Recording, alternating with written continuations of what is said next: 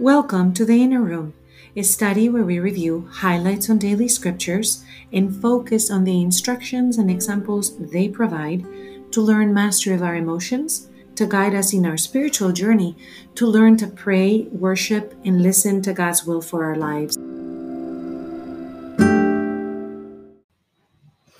Friends, this morning I went to an hour of adoration and worship at the chapel. I went with a friend early before going into a convention that we are attending for small businesses, for Christian small businesses. And we had a beautiful experience.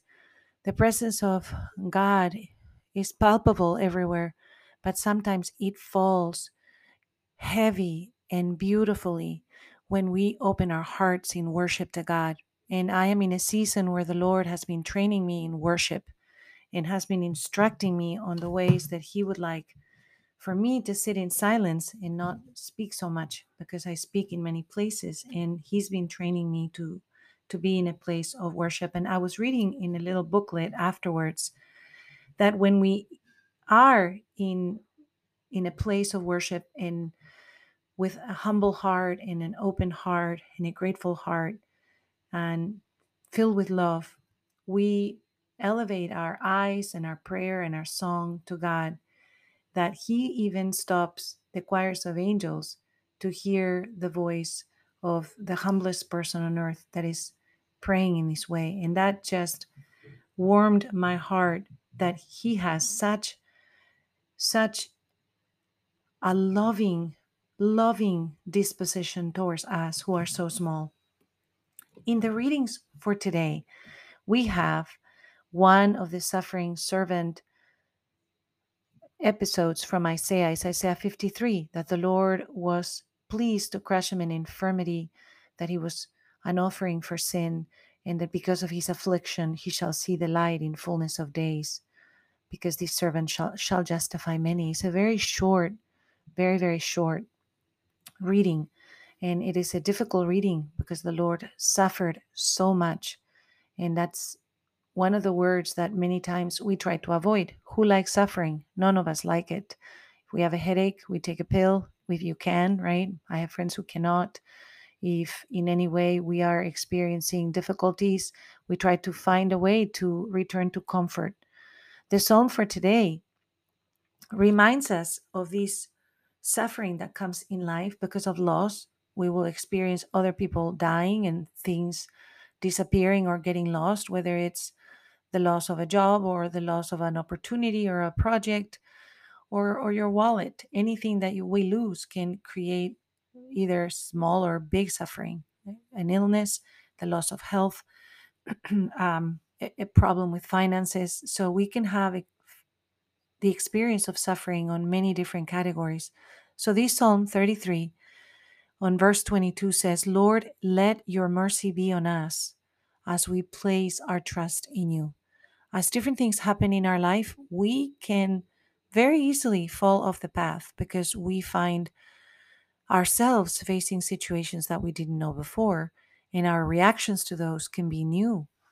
I remember when we lost a baby, we had never imagined how that would feel to actually know that you're pregnant, tell everybody, be that joyful place where you're imagining what that looks like, and you're imagining names, and you're on that path for a few weeks, and then all of a sudden the baby's heart stops and you lose that life. And it is a very new circumstance that brings up all kinds of thoughts and feelings in each person experiencing a loss that are unexpected. The verse today, let your mercy be on us as we place our trust in you, is this sense of anchoring in the hope of God, that He will walk with us and that He will have mercy as we move in and out of the path based on our emotions. Our emotions are these clouds that come in the dashboard of our life, and they rain or they give us sunshine, but they disappear because they're not something that we can hold on to.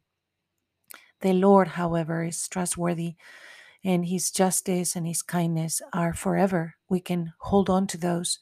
And in His mercy, He waits for us to return back to the path. and He is sending messengers and helpers. Many times we don't see those helpers or messengers, but they are on the way. And definitely on my trip for this convention with my friend Sophia, the two Sophias sent two by twos. As we said, we went on a grand adventure, grand spiritual adventure. It was a wonderful, wonderful thing to worship together and to allow ourselves to be in the presence of God and to help one another, to sharpen each other, praying together and listening for God's will. The second reading for today is from the letter of Hebrews, and it reminds us that we have a high priest who has passed through the heavens, that is Jesus. And he can sympathize with our weaknesses because he's been tested like us.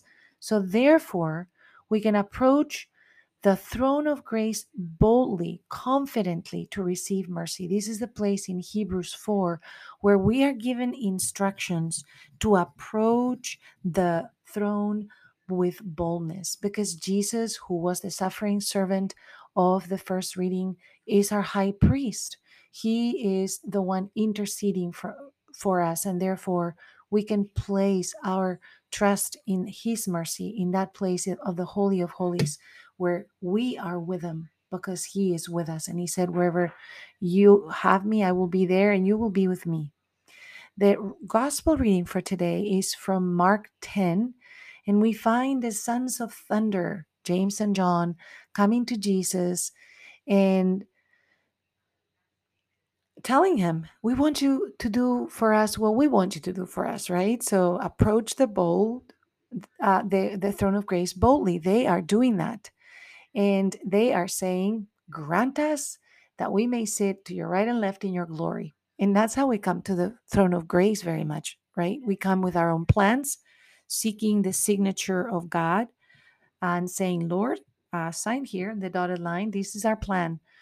And sometimes prayers don't come through the way we ask for them because it is not the plan that is needed for our salvation. It's not the plan that is needed for the ultimate good of our life or others.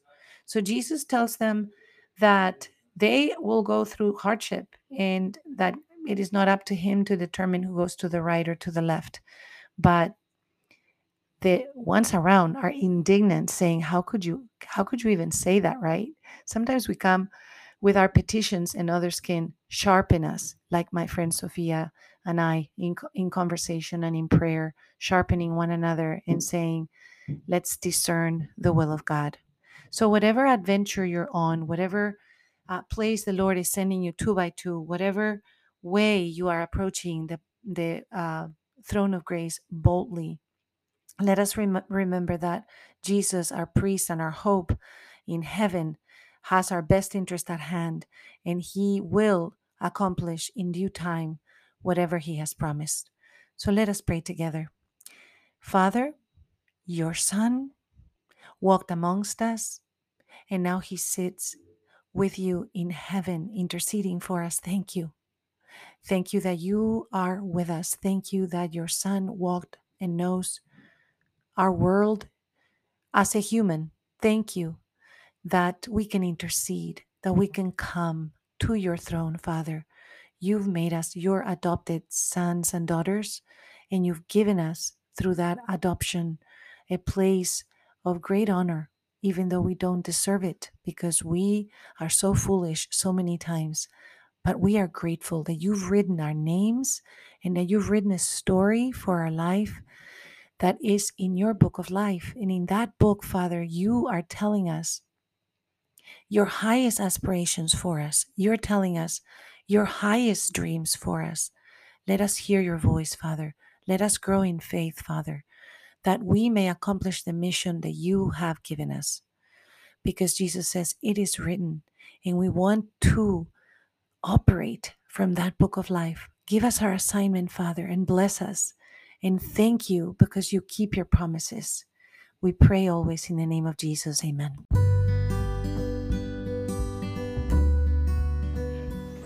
Hello, this is Sofia Fonseca de Niño, and I welcome you to this Inner Room. You can find us on Facebook, Twitter, and Instagram under the Inner Room, Emotions in the Bible, and we would love to hear your questions, your ideas, or your comments. Thank you for joining us today.